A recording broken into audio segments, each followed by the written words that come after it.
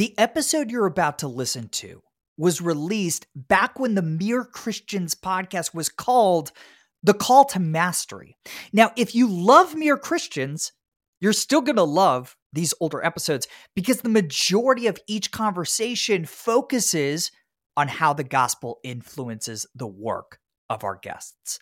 With that disclaimer out of the way, please enjoy the episode.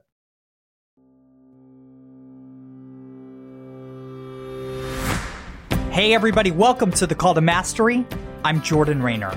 This is a podcast for Christians who want to do their most exceptional work for the glory of God and the good of others. Every week, I host a conversation with a Christian who's pursuing world-class mastery of their craft. We talk about their path to mastery, their daily habits, and how their faith influences the work they're doing Monday through Friday out there in the world. Today's guest I could not be more excited about. His name is Maihack, and he's the author and illustrator of a very successful graphic novel series called Cleopatra in Space. He's got 6 books published by Scholastic. DreamWorks has developed the books now into a TV series on NBC's streaming service, Peacock, and he lives right down the road from me. We randomly found each other months ago when he emailed me after reading some devotionals.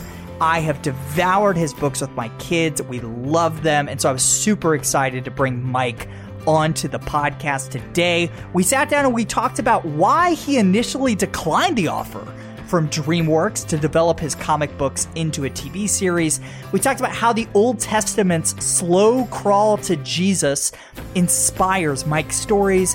And we talked about how all of us, regardless of our vocations, can think about, quote, writing characters and not Christians. I think you're going to love this conversation with my friend, Mike May. Mike, thanks for being here. Hi, glad to be here. I've been looking forward to this for a while. So how we met, I think is interesting to share with our listeners. So a while back, you sent me this incredibly kind email about how much you were enjoying my devotionals and mentioned you lived in Tampa and wanted to meet up. And I declined most of those requests. We get a lot of those emails, but my assistant flagged your email. She's like, hey, you got to see this. This guy's legit. And so I looked at the website and I was like, oh my gosh, this guy's amazing. And so we met for coffee in March. And by the way, I didn't tell you this before we start recording. I think that was my last meeting pre-COVID. Yeah. I think it was the very next week, 3 or 4 days later, all of a sudden, everything went down. Everything shut down. Yeah, we swung that in just in time. Yeah. We did. Ended pre-COVID life on a high note. So all that to say, very, very pumped for this conversation. So let's start here. Talk through your story and just kind of the path that led you to the work that you're doing now as a graphic novelist. Sure. I've always enjoyed drawing. So that's probably mostly what got me into drawing graphic novels. And I always liked reading a lot too. Most of the stuff I read was comics growing up. I read a lot of X-Men, a lot of some superhero stuff, but I also liked reading a lot of independent books. There was a book called Bone that was really sort of the life changer for me, that was sort of this Lord of the Rings meets Mickey Mouse kind of thing. Yeah, it's about these cousins that get into a valley, but had a very fantasy, but also kind of animated Disney approach to taking fantasy. And so taking the styles that I liked growing up with cartoons, but also sort of that sort of serious storytelling that you'd find in the books like Narnia and Lord of the Rings and some Stephen Lawhead stuff. And I kind of thought, this is something that I would like to do. I want to tell my own stories, that aren't necessarily somebody else's characters, but my own characters. And that just sort of led me down the path of working towards drawing my own comic. When did you realize you could make money drawing pictures? I don't know if that was even in my thought process. Yeah. It was, along the time of me learning that you needed money to to live, to get food and stuff. When I first started thinking about wanting to do comics, I was just I'm just going to do comics. And, everything else that I needed in my life to survive just sort of magically appeared in the house. And then later I learned, it was because my parents have jobs. And so I think it was probably around there. And I thought, well, if I'm going to do this, if I'm going to make a living, making comics, at first I probably learn the craft and get a little bit more professional at it. So I focused my sort of path at going to an art school with a plan to go into animation, eventually to, get a job in animation and then use those skills to, do some sort of comic book series. Yeah. Which didn't exactly work out that way. I went to college right about the turn of the century. I love saying the turn of the century since we're about 20 years past that now. And that was right about, I was really into traditional animation. And that was right about the time, like Toy Story had just come out a few years before. And studios just, boom, closed their doors right about that time on creating new traditional animation content. So the focus was completely on CGI and computer animation, which I didn't really have much of an interest in. So I just kept going through sort of the animation track that I was in, but focused more on illustration. And then went off after college, just did some, side things like I had a custom framing job for about 6 years. And then I was a graphic designer for like about another 6 years. And during those times, during my free time, like at night, or if I had like a good lunch break, I would just work on my own stuff, my own comics. And I would put those up on the internet, put them up for free for people to read. And that's kind of how I got into sort of making sort of a career out of doing comics. Yeah, so you're best known today for this super successful series called Cleopatra in Space. Is that how this all came about? Like, was this like you're on a lunch break just drawing Cleopatra and throwing it on the internet? Yeah, mostly Cleopatra in Space was actually drawn at my graphic design job, just as I was just sitting there in between jobs, because I would just, here's some work for you to do. And if I didn't have any work, I'd work on Cleopatra in Space.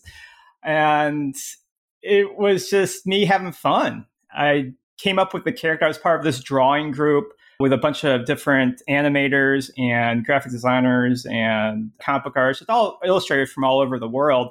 And we were given a topic every so often about every 2 weeks. And we just kind of, if we wanted to draw our own interpretation of that, just to keep our skills up and keep some sort of community. And this was like before Twitter and Facebook really kind of started taking off. Stone Age. The Stone Age. This is like when they had forums and you just go in and find exactly the people you want to talk to and find your niche.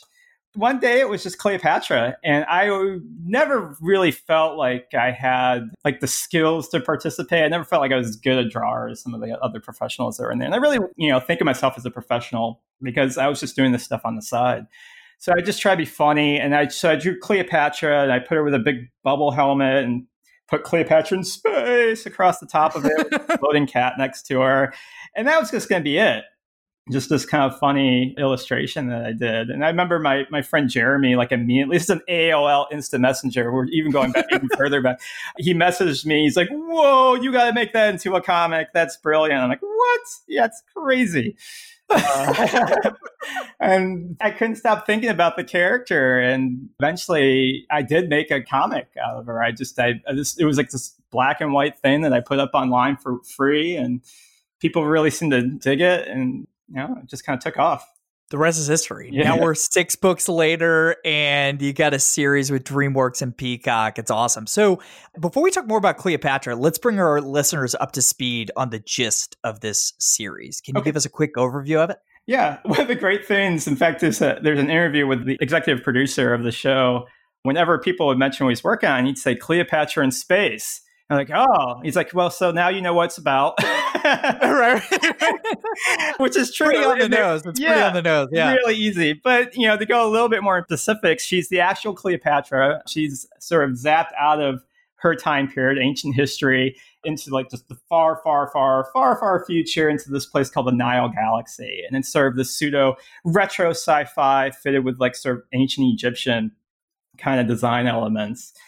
And there's this council of talking cats that kind of tells her she's responsible for saving this Nile Galaxy. And there's this whole prophecy and things like that show up.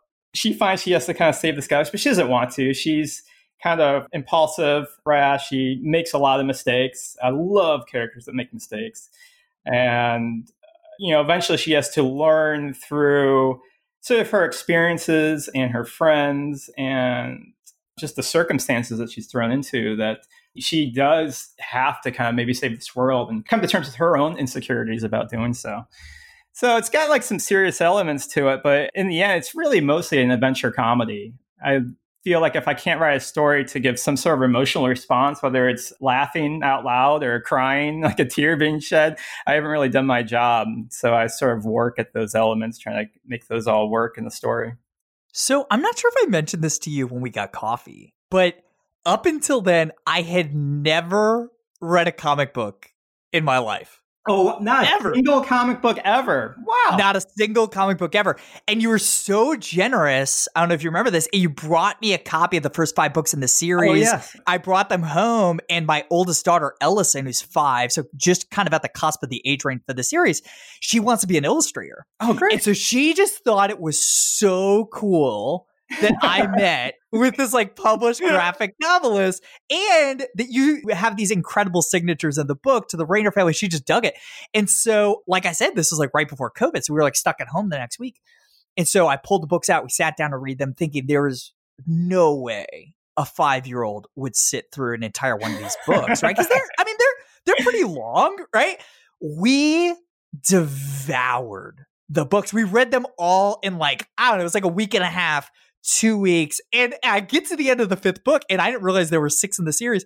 And I was so disappointed that the book wasn't out yet. So I'm like frantically emailing you, hey, dude, I need the next book like right now.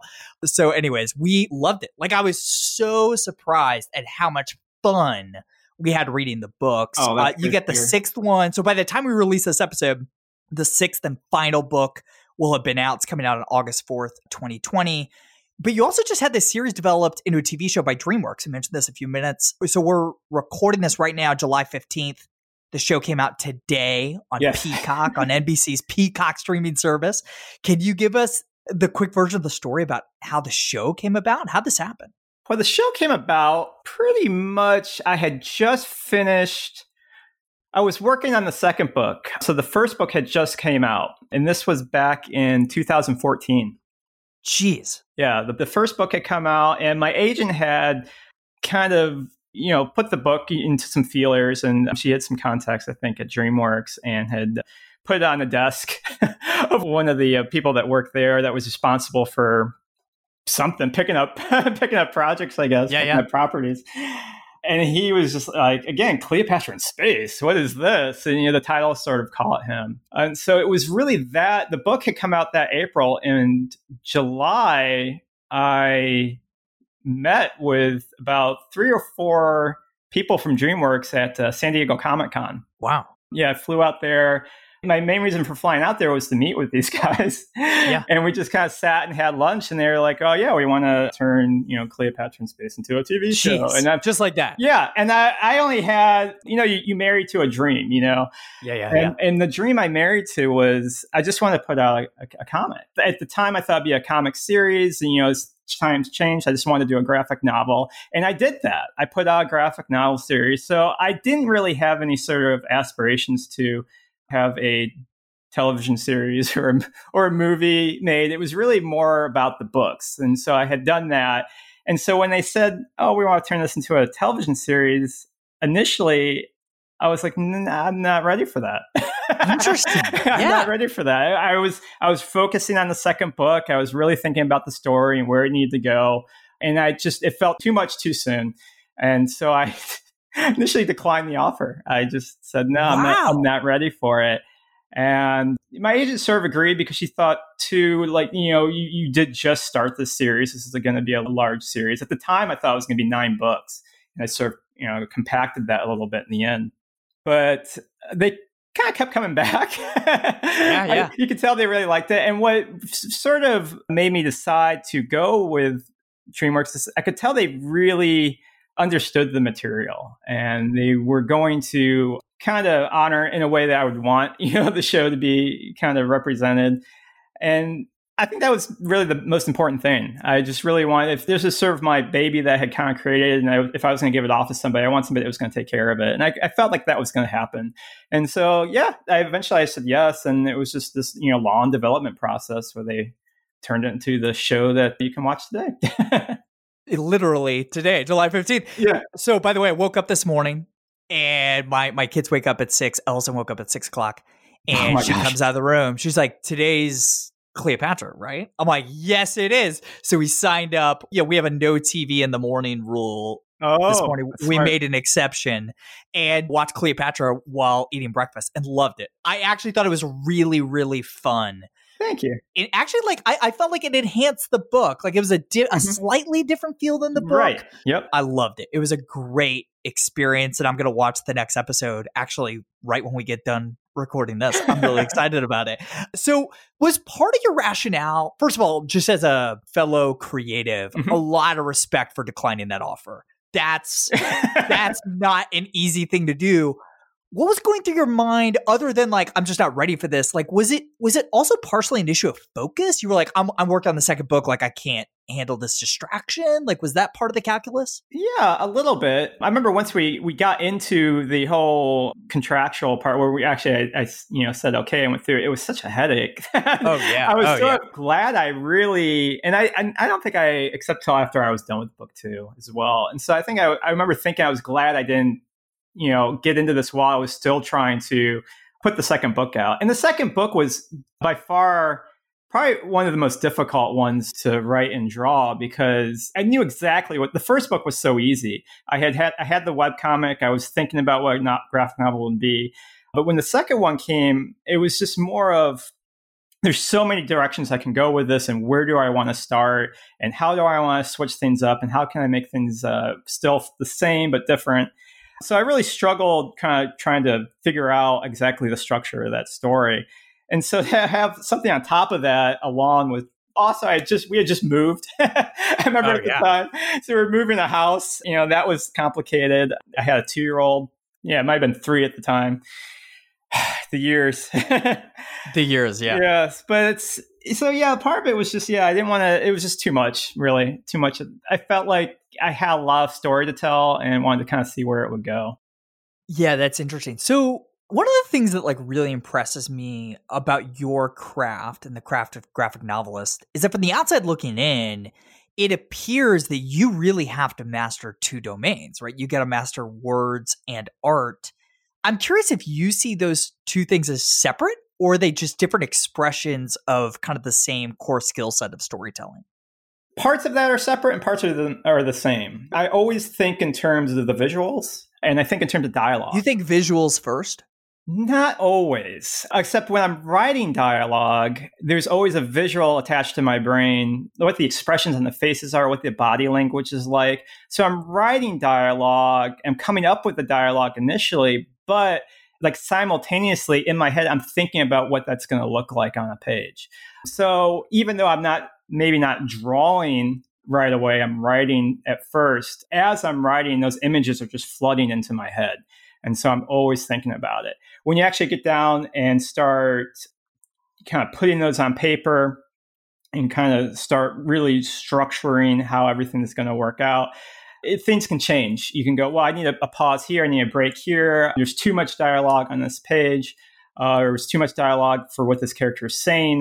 They need to move around the page a little bit more. The worst thing is just to have 2 characters just talking back and forth to each other and not doing anything. I like to try to get them to walk around the environment, or even if they're eating something, just because it feels like, more like real life. Even as I'm talking to you right now, I'm moving my hands. Yeah. Nobody can see this, but like we're constantly, as people, we're always doing something as we're talking. And so I'm thinking about that as I'm writing. Even for like action sequences and stuff, I have to have something in my head, some sort of visual before I can actually start writing. But I can't really put that visual until I start writing. So it's sort of a kind of touching. Yeah, it goes back and forth. So in my world of writing nonfiction, I think about this in terms of research and writing, right? And kind of the chicken or egg scenario there, which you're kind of always going back and forth between research and writing. So for you, do you write the full manuscript and then sit down and start to illustrate? Or do you write a little, draw a little, write a little, draw a little? How does that work? It changes from book to book, really. Oh, that's so encouraging to hear you say that. People are like, how do you write a book? I'm like, which one? They're all different. Yeah. Because right now I'm working on a whole brand new type of story. Book 6 was the last book. So since the beginning of the year, I've been just working on something else. And that I've been just sort of going back to, because don't actually have, well, now I do, but at the time I didn't really have the characters exactly concrete like I did with Cleopatra in Space. With Cleopatra in Space, it was real easy because once I had that first book, I knew exactly who the characters were, exactly where the plot was going to kind of go. For this one, I didn't know who the characters, for this new book, I didn't know who the characters are until I drew them, but I couldn't draw them until I wrote them. So it's just this sort of going back and forth to the keyboard or to my notebook and then to my Cintiq, which is my computerized thing that I draw on, and just going back and forth until I kind of, it's almost like if you think about just two ends and they're just, your hands are slowly closer together to something that works. And even now I'm working on a sequence and I feel like I'm still not quite there. I'm about 90% there. But for Cleopatra in Space, I was working with an editor.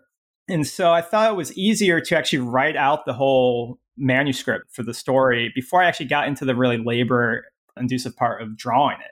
Not that writing is any easier. Actually, it's harder, I find. But drawing definitely takes a lot longer. I can write a book in about a month, but it'll take me probably about 12 to 18 months to draw it. And so, wow. Yeah. So I like to have, if there's any problems that need to get taken care of, I like to have those done in the writing stage before I actually get into the drawing. For me, that's outlining, right? But I spend the inverse amount of time. So I would bet, I'm actually tracking this for the first time on this upcoming book, the distinction in time between outlining and writing in full prose. But my guess is outlining 75% of the time. And like actually writing in a Google Doc, full paragraphs is like 25%. So I think there's something wise in this that I hope listeners are picking up. Like, I think for a lot of creators, you just got to get to a place where you're comfortable with it being messy. And like, knowing what you're trying to create and like always having that vision intact, but being open to the path from getting from point A to point Z. Does that sound right to you? Exactly. Yeah. I mean, I think there's a humility that comes with being a creator. You have to always have the ability to delete and get rid of ideas and know that some things aren't going to fit. And usually, yeah, the nice thing about doing a graphic novel is that, you know, your first draft is always very, very messy. It's just, in fact, you're probably going to use hardly any of it. I was joking when I was working on this news story. I was joking with my wife one day at dinner. I was like, oh man, I wrote down all this great stuff for this new story I'm working on. It's just great. It's, oh, I love this. This is what I'm going to do. What's going to do. And I just walked her through it. And the characters are going to do this. And this is going to happen. And then I paused for about a few beats. And I was like, and I'm not going to use any of it because I knew it. I knew eventually the next day I'd sit there, I'd look at it and I just would rewrite all of it. But I needed to get that messy stuff written down. I had to have that down before I could get to the next stage. And that's the nice thing about doing graphic novels. I have so many stages to go through that. So by the time, like I have the outlining, like you say, I do the outlining, then I do my different drafts of writing, then I do my thumbnails, which is a very rough version of the comic, then I actually draw it, and then I have to color it. So throughout that whole stage, I can constantly sort of tweak it and make it to a point where I'm happy with it. But at some point, you just have to kind of go, it's never going to be perfect, and just kind of let go off into the world. And some of those things that you thought wouldn't work at all are some of the more popular things that happen. You always have to kind of trust that you don't have all the right answers. And there's something spiritual there, right? Like we are not responsible for the results of our work. Exactly. We're just responsible for being diligent with what the Lord's given us. Hey, I'm curious, what do you think world-class storytellers, kind of regardless of medium, do that their less masterful counterparts don't do? What's the delta between good and great as a storyteller? Oh, that's a good question. I think one of the things is I think they strive for completion. I think in order to be successful, you have to create the work, and then you have to finish the work, and then you have to share the work. And so, yeah, I think a lot of world-class storytellers, because they really put the work into, even if they don't feel like it's the most perfect, best, amazing thing they've ever done, at least they've finished it and they're moving on, and their next project can be the thing that, they improve upon. So what would you tell somebody? Because I got to imagine there's people listening right now that have been working on a novel for a year or working on a business for a year, whatever it is. What advice would you give them for, mentally getting to the place where they can finish, where they can bring this thing to completion? Oh, yeah. That's another good question. Yeah, I think they have to find that thing that they can sort of focus on. I think that's part of this day and age, especially this past few months, it's been so hard to focus on anything. And so I think it's important to sort of look at the work that they're working on and think, well, what's important to me about this? What is the key element? Why did I start this in the first place? What am I trying to get out there? What am I trying to tell people? And focus on that key element. And keep that in your focus. So, right, put it on a sticky note in front of your computer so you're always staring at it. And, I have 2 sticky notes while I'm working on here. It says from Frank and Olive, the famous animators. It says, what is the character thinking and why do they feel that way? And the reason I have that is because when I'm working, I have to stay focused on what's important in my story. And I think if we start getting distracted, and there's so many distractions, out there, if we start getting distracted, I think that can really hurt our chances to, get our novels done, to get our work completed. But also, if we forget what's important about it, we lose that desire to want to finish it. Yeah, you got to focus on the essence, but you have to define the essence, right? So I'm a big fan of Ryan Holiday's 1-sentence methodology for this. You got to write out in 1 sentence what you're trying to build, a business, a book, whatever. Like, this is an X for Y audience that helps them do Z. Period. Like, 1 sentence, no more. Slap it on a Post-it note or in a Google Doc, and just stay laser focused on that vision. Right? Yeah. It's like your movie pitch. Yeah, that's exactly right. So, what does your day look like typically, from the moment you wake up to the moment you go to bed? What does a life in the day of a graphic novelist look like, Mike? Currently, it's kind of a little weird. Yeah. Typically, I try to keep, I think part of it was having, some full-time jobs that kind of keep me, have a really good work ethic when it comes to this. But I have 2 kids. I have an 8-year-old and a soon-to-be 6-year-old. So they're kind of the important aspects of at least my morning. I get up. The 8-year-old's always up before me, like crack of dawn. So he's up. He's almost at that point, too, where he can just make himself breakfast. He is at that point where he can make himself breakfast. He just doesn't want to. But, I get up. Normally, my wife has already left for work. Currently, she's working at home. But she's still, we're still keeping the same kind of schedules. So we get the boys, lunches. We make sure they're, staying alive. They get some iPad time and things like that. And, usually I would take them to school. And I used to joke, I had this commute where I'd have this 30 minutes to go upstairs to my office because it was just driving, to different schools for the school. Yeah.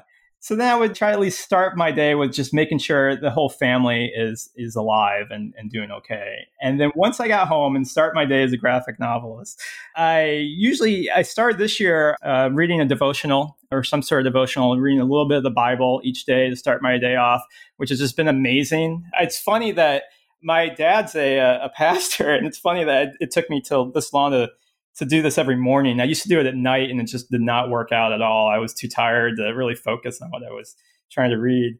But that's really helped my day. And then instead of going on social media, which is also something I used to do right away, I'd read my devotional, and then I would draw just for at least an hour, just for fun, just to kind of get the kinks out. Sort of like working, you're stretching before working out. Yeah. And I would do that for a little bit. Then I might check social media. I definitely did today because I was kind of curious. Yeah, what people were thinking about the show.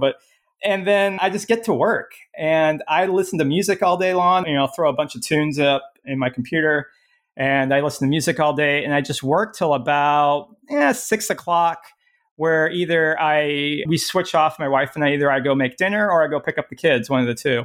And then while the kids are getting ready for bath and bed, I might come up and work for another hour to 2 hours a night. But for the most part, I make sure I have that family time. We always eat dinner together. After the kids are in bed, turn off my computer. I go down and my wife and I watch whatever TV show we're binging at the time. And I spend the last hours of my day reading whatever book I happen to be reading during the day. And so I always end my day. I start my day kind of drawing and I end my day reading pretty much. I love that. Talk about the difference it's made in reading the word in the morning versus the evening. I think there's something important here that I want you to drill into a little bit more. Okay. Well, hopefully we have the same. No, we do. Yeah. And listen, I think any time in the word is great, right? But I do prefer mornings, and I'm curious why you do. At night, you're ready for bed. You're kind of done with the day. You read your message and then you go to sleep. And then the next day, it's just the bustle and busyness of life all starting over again. And so there's no really time to sit there and really dwell on it and really meditate on what the word has to say to you. Think of what God is trying to tell you that day. And he might have something really important to tell you that morning that you need to hear for something you don't even know that's going to develop in the middle of the day. And suddenly, because of those words he gave you in the morning, when that situation develops, you're like, oh, it's right there, and it's just, and like I said, it's funny. It took me so long to get to the point because it's now, I can't imagine not, not having that part of my life every morning. Yeah, I think too, it's an opportunity for the word to seep through our work, right? As we go throughout the day. Oh, for sure. Yeah. It's part of the reason why I wanted you on this podcast, right? You're such a good excuse to hit on one of my favorite themes, which is that, your faith really does seep through your work. It's not avert, right? And I love talking about Christians who are serving others first through the ministry of excellence before they are preachy at all in their work, right? Serve first, share second. Mm-hmm. I think the arts are like the best showcase for this. And correct me if I'm wrong, you would never describe yourself as writing Christian graphic novels. And yet there are these deeply redemptive themes. Yeah. Cleopatra is the story about this savior of the world. Can you talk about the distinction here and, why you take this approach to your art? Yeah, sure. Because Cleopatra in space is definitely, for one thing, I'm using a lot of the old ancient Egyptian deities, and this polytheistic kind of, way of having religion within Cleopatra in space. And so, you have Anubis and Thoth and all these different. So that's very different, than what you would find in sort of the Christian theology.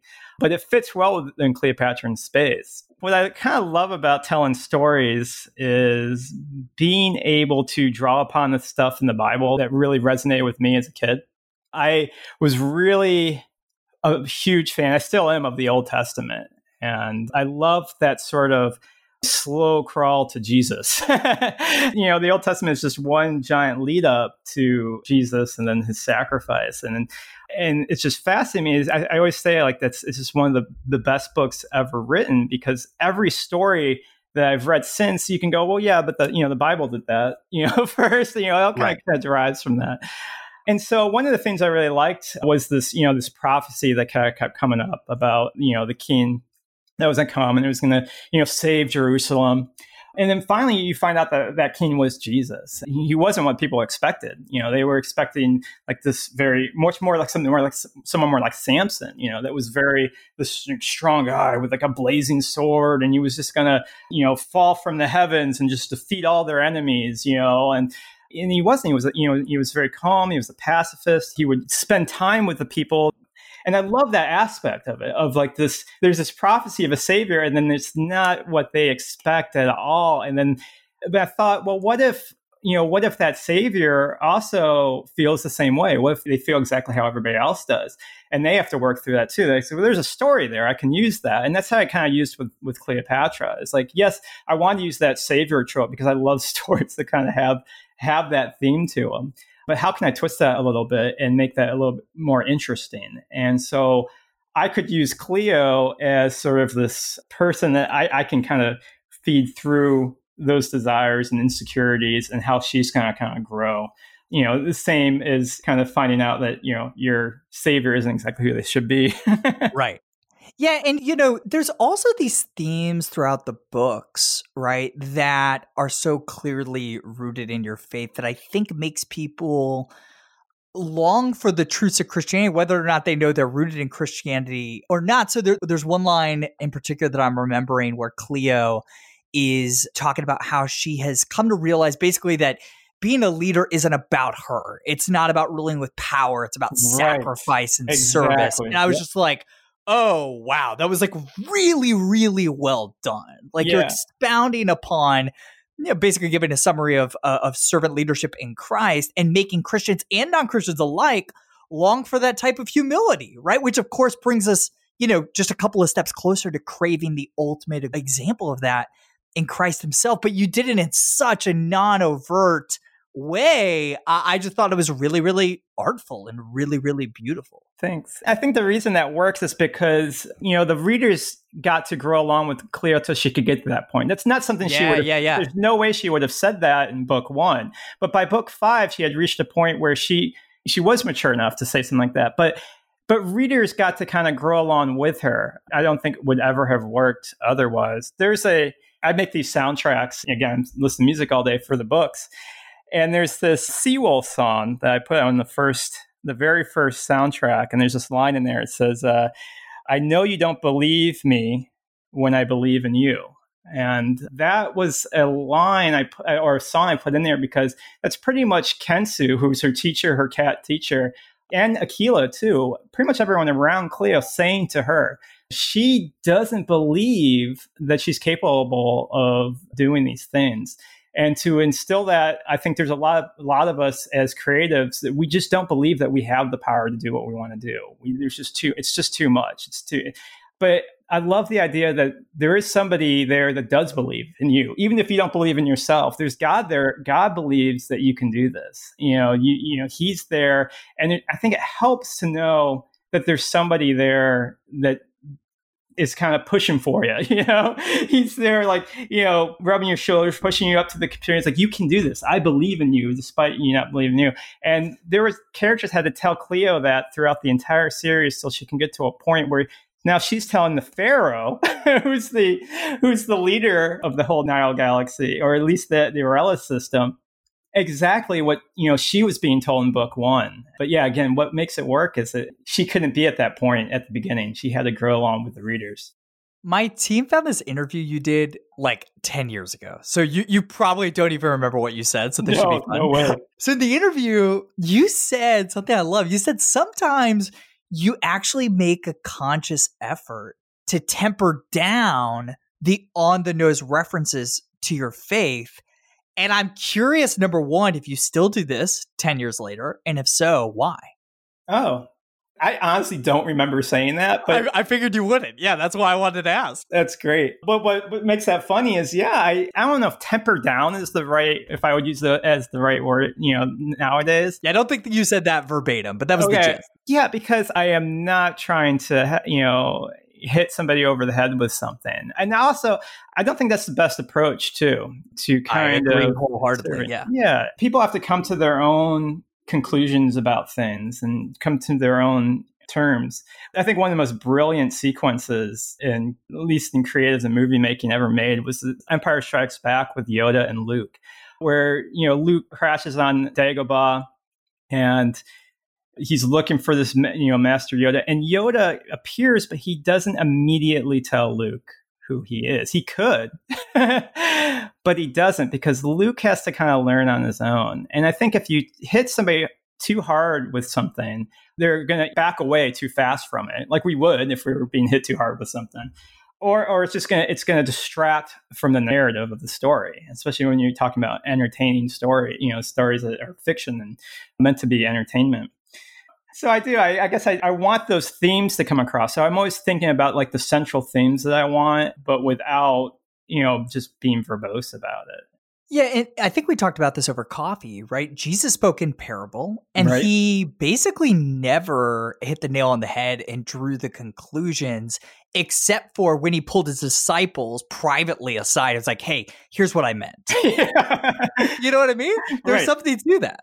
Yeah, exactly. And I think that's such a great way to tell a story too, because some of the best stories are the ones where you can draw your own conclusions from, where they can kind of spin off in their own ways. And the ones that last forever are the ones where people can constantly sort of draw their own conclusion and come up with new stories that deal with those themes or characters and stuff like that.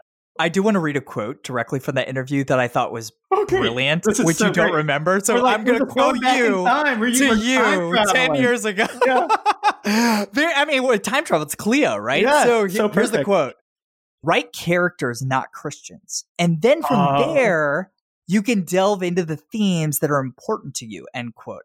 I love that. And I think that's true in art, but I also think that's true in business, right? Just make a great business. Serve a great cup of coffee, right? And then reveal the themes as to why that is. So I write characters, not Christians. I'm like plastering that everywhere. I just think it's really, really good. A really, really succinct way to say what we talk a lot about on the podcast. So, Mike, every podcast episode, we end with the same 3 questions. Number 1, which books do you tend to recommend or gift most frequently to others, other than, of course, Cleopatra and Space? Other than yeah, it's fine. I guess I do gift Cleopatra and Space more than any other book. That's a good point. Yeah, my go-to is you always, and I was trying to think of something that doesn't always my go-to, because I think most people listen to me, they always hear me talk about Bone because it's a book that got me into Ryan to really make craft novels. So I was trying to think of something about your listeners, and I was thinking about this earlier today, and I was almost worried because it's a self-published book, but I just looked it up on Amazon. There's a Kindle version of it and some used versions of it. So I think it still works for some of your readers. It's a good friend of mine. His name is Stephen McCraney. And he wrote a book called Brick by Brick. And I'm holding it right here just so I can say a little bit about it. Principles for Achieving Artistic Mastery. It's a graphic novel, but it's here. I'm going to read just a quote here on the flap. The road to mastering your artistic craft is a long one. Discouragement, exhaustion, or even simple boredom can cause you to give up. If you want to reach the end, you must find a way to make your creative practice sustainable. Brick by Brick explores the ins and outs of sustainable creativity with succinct and memorable comic essays. In this book, you will find useful principles for goal setting, improvement, and motivation to help you set up a creative practice that lasts a lifetime. That sounds amazing. Yes, it's a great, and he made these comics just because he thought there's a lot of books out there about how you make comics, how you create comics. And in fact, there's some Understanding Comics by Scott McCloud. It's one of the greatest, and I gift that one a lot. It's one of the greatest.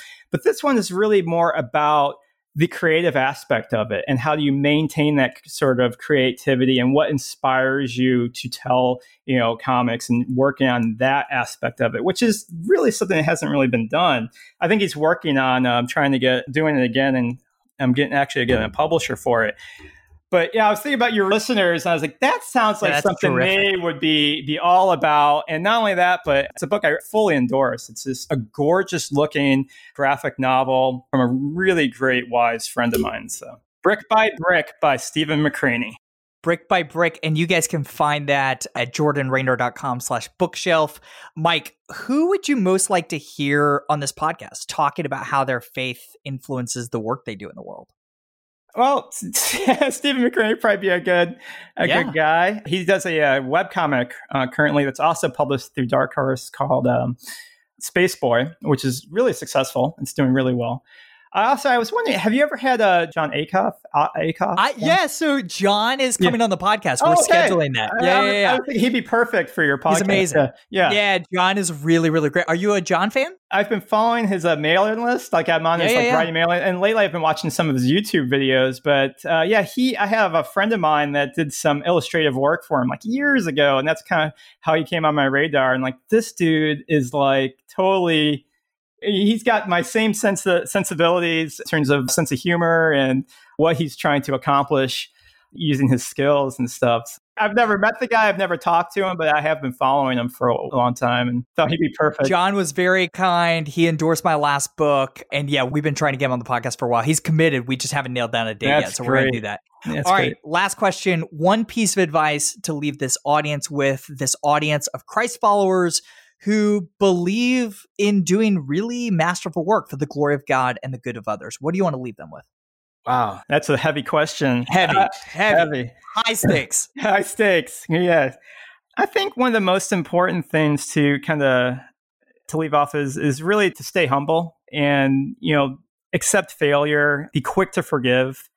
My entire mantra has been, Mark 12th verse, where it's just treat your neighbor as yourself, love God, not just with your heart, but with your soul and your mind. Those are the things that I think we need to live by, those rules. Amen.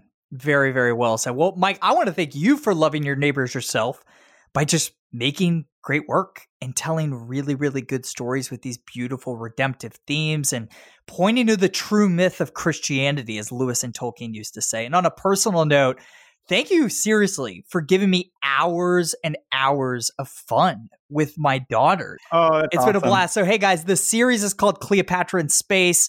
Like I said before, by the time we release this episode, all 6 books will be out. I cannot wait for the 6th one. And you go watch the show right now on NBC's Peacock. If you want to connect with Mike, you can find him at OperationSpaceCat.com. By the way, is that a reference to Kensu? Is that the deal here? Yeah, well, in the 5th book that you find out that... Yeah. Oh, don't give it away. Don't give it away. Come on. Yeah, you're right. It's such a reference that nobody would understand unless I point it out, but that's fine. I think that's good.